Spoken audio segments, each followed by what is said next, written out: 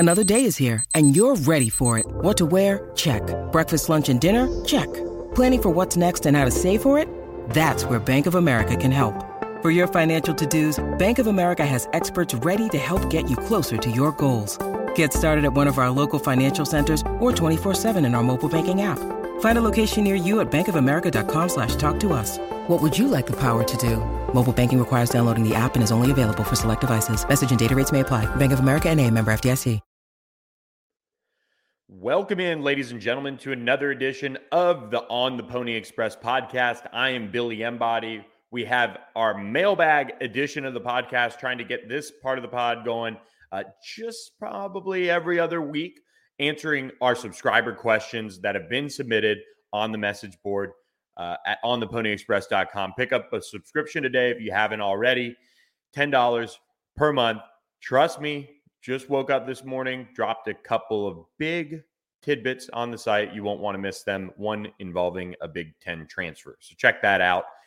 But now we want to get into our mailbag questions. Some are being answered in a Q&A format for our subscribers to kind of give them that and not just blast them out on YouTube. And so we'll have that up on the site on Thursday morning. We're going to lead off or Friday morning. We're going to lead off Friday morning with the mailbag part of the podcast. But now we are going to get into the questions. Without further ado, some of the questions that were submitted from our On the Pony Express subscribers. This first one comes in from AlumUFC4. Hope that's how you pronounce your username. Transitioning on from the Tanner Mordecai era to the Preston Stone, Kevin Henry Jennings era, do you think there will be a drop-off, or will we be okay in the quarterback room next year? Well, they do have Keldrick Luster coming in, so that'll be 3 quarterbacks at the very least on the roster for the 2023 season. Obviously, both Preston Stone and Kevin Henry Jennings played well at times in 2022. I feel like there's going to be the potential that you see a drop-off. And here's why. One, you open the season, you get your feet wet right away for Preston Stone or Kevin Henry Jennings, but then you have Oklahoma, TCU right on the schedule. And it'll be interesting to see how having a full offseason, having all these new faces affect how the quarterback play is early in the season, if that makes sense. Because you go and you lead off with Louisiana Tech, who's going to have probably a talented team, and you're going to have to score some points to keep up with Sonny Cumbie's team. But when you face Oklahoma, when you face TCU, it is still a different level of going into a game as a starter, knowing that you've got to follow a game plan. You're not just going in there, for example, when Preston Stone came in against Cincinnati, and was able to lead a comeback. He had nothing to lose. It was kind of like when I watched Garrett Nussmeier, I believe he helps LSU set a record for total passing yards in the SEC championship game against Georgia.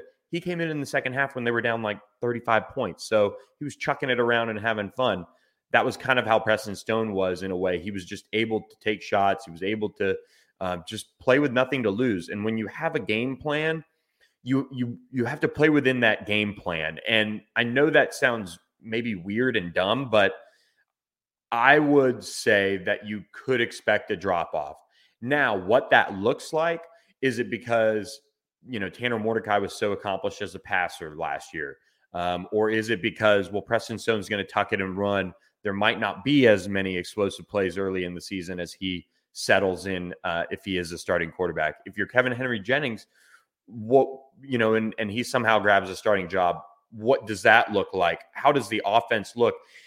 Rhett Lashley, and I would say it took a few games, obviously, against better competition to figure out the red zone, to figure out some of the nuances in the offense, getting the right running back in there. Eventually, they got Tyler Levine. Those things take time to develop. This is going to be a season where SMU can't take that time. They need to jump right in and be ready to go. But I still just have this feeling that from a passing game perspective, Preston Stone is probably going to be a little bit of a drop-off. Now, where maybe there won't be much of a drop off if he can not have the interceptions and turnovers like Tanner Mordecai had. So that's the difference. If Preston Stone takes care of the ball, does that even out in terms of making sure SMU doesn't lose a possession or two a game, especially in big games against good opponents? Does that then even it out in terms of maybe like having that consistent passing game that SMU had for much of the season? So I'm going to say early on, maybe there are growing pains as Preston Stone adjusts to being the full-time starter, as Kevin Henry Jennings, even if he finds a way to win it, adjust to being the full-time starter. There are enough new faces. There is enough change on offense that I think you're going to want to tweak your lineup. You're going to want to see what works. And could that all encompassing change lead to a drop-off? It could. I was higher on Tanner Mordecai than most. So that's maybe where I'm coming from, where you have somebody that is as productive as he is. Will there be a drop-off? It's tough for me to maybe not see that happening. Again, if Preston Stone takes care of the football, does that even out? And then can it be an even trade statistically? Can they outdo what Tanner Mordecai did this past season and in 2021? So I would say just a little bit of a drop off early, and then we'll see. Obviously, as he settles into conference play, there can't be a drop off, and I don't think there will be a drop off once you get into that league portion in the new look AAC. No pony, no cry. As we move into some recruiting and transfer questions, do you expect the 2024 class to be mostly wrapped up by end of summer like 2023, or no? I would expect it to be fairly wrapped up. And here's why. Just from a recruiting calendar perspective, guys, we're seeing that happen more and more. I was pretty lucky for the most part. LSU and SMU both had their classes wrapped up fairly early. Here or there, a couple recruitments to track down the stretch for LSU. They had a few guys that they were working on. But then with SMU, we saw Lamadrick Spencer just commit. We covered that on the last podcast. But other than that, Kevin Allen was the only one during the early signing period that we were watching, and he certainly, jumped on board. So that makes 14 of your class pretty much being wrapped up by the beginning of football season, which is kind of when I draw the line at summer. Once those guys are in their football season, that's when you can consider the summer over. And SMU got that whole class pretty much wrapped up by the end of summer. So the last one before football season to jump on board was Jamarian Carroll, who just finished as a 4-star prospect for On3. So I think we're going to like that one. Just his competitiveness, his ability to go up to get the ball. That was what really stood out to me overall. So Jamarian Carroll, outstanding. So credit to him for getting that 4-star. But I do think the 2024 class will be wrapped up by the end of summer. I think it's going to be a pretty selective class. I think they're going to go for probably around 10 to 15 total. Maybe even less than that 15, maybe more like, 12, maybe as a sweet spot. This is a roster that has tons of guys with multiple years left. I mean, just going off the top of my head, there are not many that have 1 year remaining. I think it's probably the entire defensive line: Devere Levelston, Elijah Chapman, Jordan Miller, guys like that, Nelson Paul. And then, for the most part, you have a lot of Hiron White. So that you have probably, 7 seniors, just kind of off the top of my head right now. That's probably the number. So you're looking at a roster that could very well in 2024 be really, really good. So I think it's going to be a small class. I think they're going to be selective. And then we'll see how they go about the transfer portal as well on that front. So Cal Pony asks, between now and opening day, how many new players, if any, will be on the roster from the portal that have not already committed? And can you estimate the timing of these new portal additions? I would say off the top of my head, probably I could see 5. We've talked at length about Drake Metcalf, the Stanford offensive lineman, who seems to kind of be waiting for that acceptance into SMU. for law school. So that's kind of what we're watching with him. So that's one, if he's able to get on board. And then you have linebackers still in need. Wouldn't shock me if they want to bring in another safety. Amir Renwick, the Coffeyville defensive back, was on campus this past weekend. He's going to take it to the spring. They're still in it with Bishop Fitzgerald, his teammate, really, really highly touted safety, who's taking it to the spring. And then, from there, I could see them adding another offensive lineman. And we dropped some notes on that on the Pony Express, so check that out, with another name to monitor. So right off the bat there, you're 1, 2, 3 with a linebacker. If they can add another safety or, 2, I mean, they just are not going to turn away secondary guys. And then defensive tackle, defensive end, they're always watching for. So 5 is probably a good guess. And I would say anywhere from now until, June, that second transfer portal window begins May 1st, ends May 15th. So those guys will enter and then have the chance to be recruited over the summer. And during that stretch in May to get a new college for summer workouts and then get on campus. So it'll be interesting to see who enters from that respect and where they go after. SMU did lose Brendan Hall to the transfer portal. I think they had a kind of mutual understanding that Colin Rogers is a stud and he's probably the kicker of the future. And then Bo Corrales did enter the portal, so that freed up a scholarship that went to Romello Brinson. In my mind, kind of a 1-for-1 trade on that front. And Donald Clay, veteran safety, one of my favorite guys to cover, is entering the transfer portal as a grad transfer as well. That was expected. Somebody that saw his playing time diminish.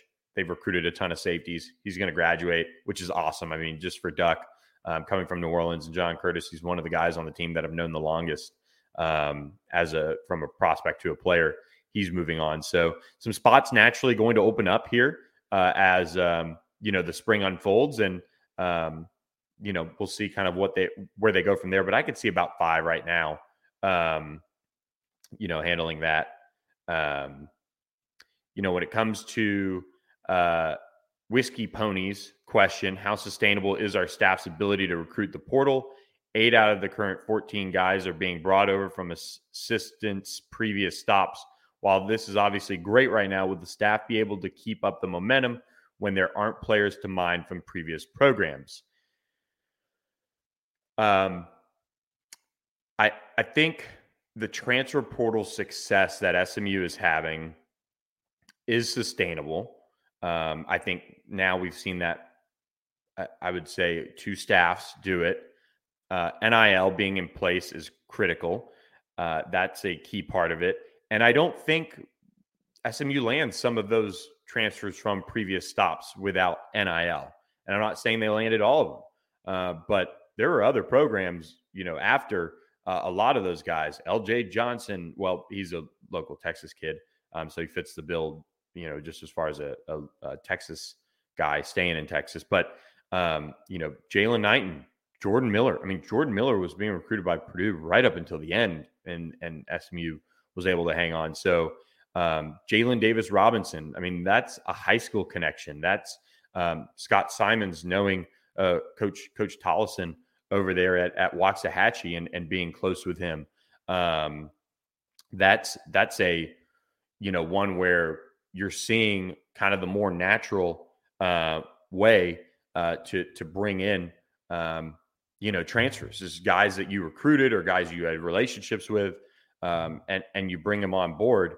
They're just, it's kind of like a twofold thing. You've got to have NIL to get the elite ones in the end. Ahmad Walker, Charles Woods, Chris Megginson, Robert Rahimi. I mean, those are guys that, certainly, had NIL in play because they had other schools after them. So it's kind of a two-parter there. SMU has the NIL in place to really be a force in the transfer portal, and I think they're going to continue that. And now as this staff recruits players at SMU and continues to do that, and look, Bo Corrales came from North Carolina, and it didn't work out or whatever, but Bo Corrales came from North Carolina, and the tie was Rob Likens recruiting him in Miami, and at Arizona State. So those are all things that come back around regardless of, how that all works. So yes, I think it's sustainable. And it just so happened that, first of all, there's a mass exodus in Miami and Liberty as well, coaching changes at both schools. So that's something that they'll be able to, take advantage of with other players down the line that they've recruited, and who knows, maybe other programs that they have familiarity with as they go through this. So moving into some realignment questions, and we'll kind of wrap up with this, and then get to the rest on the mailbag on the actual message board at On the Pony Express. And some of these questions will also we'll save for another mailbag podcast. They're kind of evergreen, running into a little time crunch here. But SMU alum 11, with rumors circulating that the Pac-12 is going to invite SMU, why would the ACC not consider us? Well, I can tell you, I've said this for a long, long time, that SMU has conversations with the Pac-12 and the ACC and the Big 12. I mean, those are the three leagues that SMU keeps in contact with on some level. So there's consideration from the ACC. Otherwise, they tell them to kick rocks. So that's kind of the reality of it. Does that mean that SMU is going to end up in the ACC? No, not at all. But, the Pac-12 is the one that is, certainly centered around expansion talks right now. And that's why there's the most buzz around them. The Big 12 is going to lose Texas and Oklahoma. It'd be interesting to see how they try to add a little bit more value to their conference in the end. Because they probably need to do that with their new television deal. So this is an ongoing thing. Realignment's been happening for years and years and years and years and years now. And look, SMU stays in contact with the three leagues that they could realistically get into right now. So, and I'm not saying they're going to, but just from a perspective of being considered, if something like that was to happen, SMU's on the radar for all three leagues. So, the ACC is considering SMU if they choose to expand. OC Mustang, very hypothetical, positive presumption questions here. Assuming a Power 5 conference invites SMU, what would that look like? Do they announce it? Would you get a heads up? What other media receive heads up? Continue them, and we'll get to the next question after I answer this. So if SMU got a Power 5 invite, I would like to feel like I would be given a heads up by some source at some point. That would be awesome. Whether that is somebody on the inside at SMU saying, hey, it's time, be ready. Whether that's people across the industry that I've gotten to know over the last few years, doing this, there might be a heads up. There might not, but if you're looking in terms of who nationally would receive the heads up, I mean, the top of football reporters, your Ross Dellinger, your Pete Thamel, I mean, your Bruce Feldman, those are the guys that break stuff like this normally. So it would be nice if I get a heads up and can, break it. But odds are at that level, at that high of a level, it's probably going to one of those guys. And then a formal announcement would come, at some point in the future once the news is broken. Continuing the mental exercise with OC Mustang, what would likely change about the athletic department? I don't mean changing leadership. That topic is about flogged to death. I mean, how does the athletic department and university begin behaving differently, staffing differently, marketing and communication different, presuming all of the above occurs? I would say, if I was SMU, you would have a very aggressive media campaign, obviously announcing your new conference, generating as much buzz as possible, doing some sort of get to know your conference, get to know your new conference mates, things like that. I know it sounds silly, but you have to capitalize on the buzz in Dallas of a Power 5 invite. So if they went to the Pac-12, I mean, think about, there's Oregon alums here. There's Cal alums. There's Arizona State. There's Arizona, tons of Arizona people. All sorts of schools out from West send people to Dallas in the end. They move to Dallas. Dallas is awesome. And so you have to capitalize on that. So I'm interested to see if they can do something fun like that and really announce it and blow it out of the water. As far as staffing, I think you would then have to certainly add more operations people to deal with travel. I think for not each program, but um, for somebody has to handle the swimming, or somebody has to handle the this or the that, because you're going to be gone longer periods of time because of the travel. You're going to do this, you're going to do that. I would say it wouldn't shock me if you saw an expansion in terms of PR and marketing just overall in the staff, and that would be a good thing. There's going to be more interest. There's going to be more eyes on SMU if that happens, and to deal with that, you probably need to add another full-time member or two on those staffs, and that's just to kind of take advantage of and hit on all the things that are likely to come if SMU gets that invite. Other than that, I mean, it sounds silly, but they have the facilities. They do run things first class. I know the stadium debacle was there, and I do feel like they have gotten it back on track. I think they're going to have to continue to upgrade that in that regard, just overall, because you're going to have more fans, you're going to have all those things. But believe it or not, I mean, SMU does a lot of things at a fairly high level. I would like to see them take advantage of the Pac or the ACC or whatever move, if that happens, with just trying to draw in more casual people in a better way. So I don't know what that looks like, but that's on them, and I'd be aggressive about it. And then would it change anything about what you are doing? I would say, well, it depends. So for right now, obviously, we're giving football a ton of attention. And that is because they are driving so much interest in the program by their actions on and off the field. They went to a bowl, didn't go their way, but they went to a bowl in year one under Rhett Lashley. They went into the transfer portal and absolutely crushed it.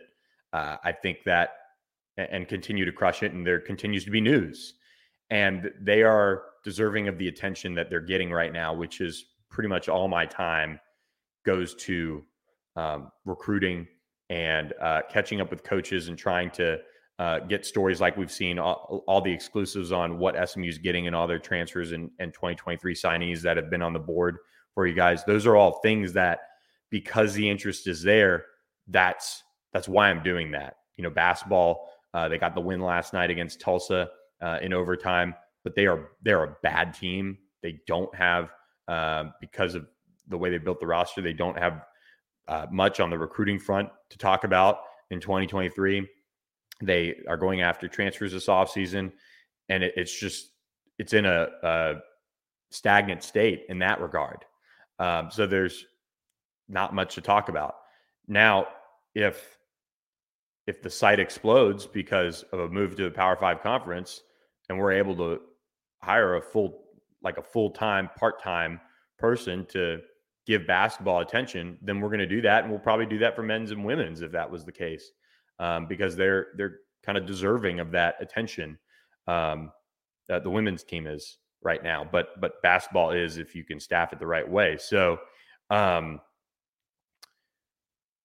it is going to be something that, if it happens, I mean, I think the site will explode. And the best way that I can handle it is to give you guys the best recruiting coverage. And that means if SMU recruits a little bit more nationally because of that, well, maybe I start going out to see some of these recruits that are elsewhere. They already have Tyler Aronson, the 2024 quarterback commit from Florida. And that's in my home state, so it's fairly easy. I'm going to go see him this fall. But if, Sean Scott, coming out of California, maybe I do go see him if they're in the pack and we have, more money to spend on travel and things like that. So it doesn't change too much what I'm doing. I think having more site support, so going to the, Pac-12 would mean we'd have an Oregon site to bounce things off of. We have, I'm not really sure who else we really have on the West Coast out there, because USC and UCLA are leaving, but those are kind of the positives of it. So more support from the network, without a doubt, on that front. So NIL efforts, last part of the question. I wouldn't say they would change. They'd still be very judicious in terms of or deliberate in terms of how they pick guys. They're not going to overpay. They're not going to overspend. They're not going to become A&M. But they will probably get more money to work with because people are excited and ready to buy into what SMU is doing and the future of the conference. So that is kind of the rundown on the realignment talk. But I did want you guys to get another true like football question. And I'm going to end with my way too early starting 22, which comes from probation coach, RIP, the probation coach at SMU, basically. All right, here we go. We're going to start at quarterback. I'm going to say Preston Stone is your starter. Running back, Jalen Knighton, the Miami transfer. Left tackle, Marcus Bryant. Left guard, I would say, is probably Ben Sparks. And then your center, I would say Branson Hickman as of now. And then at right guard, Justin Osborne. And right tackle, Hiron White. I will say your sixth offensive lineman is probably PJ Williams. And he could play inside and battle for that left guard spot. Tight end, RJ Maryland. No surprise there. Wide receivers, I'll give you guys three. Keyshawn Smith, Jordan Curley, and Jake Bailey. All three make a lot of sense to me. Maybe Romello Brinson's the first one off the bench on the outside. Then you get into the defensive line. Jordan Miller's your nose tackle. Elijah Chapman's your defensive tackle. Defensive end, Devere Levelston. I'm going to go stand-up edge. Probably Nelson Paul, but it wouldn't surprise me if Jalen Samuels came on strong and was able to nab that spot. Linebacker, no surprise here. It's going to be Ahmad Walker. And then you're going to see probably Jaquandis Burns. He actually came on strong at the end of last year, and I liked what he did. I do think they're going to continue to target linebackers in the transfer portal. Obviously, they need help there. They're very thin. Alex Kilgore would be the guy because he's an early enrollee that could push for a starting job at linebacker early on. And then they play nickel pretty much the entire time. And I would probably guess, and this is where, boy, does it get hard, this entire secondary. Let me move back first. I think Jonathan McGill is a clear-cut starter at safety. I would say Robert Rahimi probably finds a way to start at safety. I mean, he was so productive last year for Liberty. He's got the talent. He's probably going to start at safety. Your nickel, it's either Brandon Crosley or maybe CJ Sanders. Both of those guys bring something different to the table in a way, but I mean, I could see it being CJ Sanders, and then Chris Megginson and Charles Woods are the two starting corners, at least in my mind, right off the bat. So that's your starting 22 for SMU in 2023. So with that, guys, going to wrap up this edition of the podcast. Check back Friday for our next position preview that we're going to break down. We're going to break down that cornerback room that we ended on and just give you guys some thoughts on that because I do believe that position's done. So hope you guys enjoyed this long mailbag edition. Check back on Friday for the mailbag for the mailbag Q&A at ontheponyexpress.com. Please hit that subscribe button to our YouTube channel. We're approaching 500 subscribers on the YouTube channel. Help us out. Hit that subscribe button and share the podcast with all your friends if you haven't already. So appreciate you guys listening. Hope everybody enjoyed this one, and we'll catch you next time. Thanks for listening.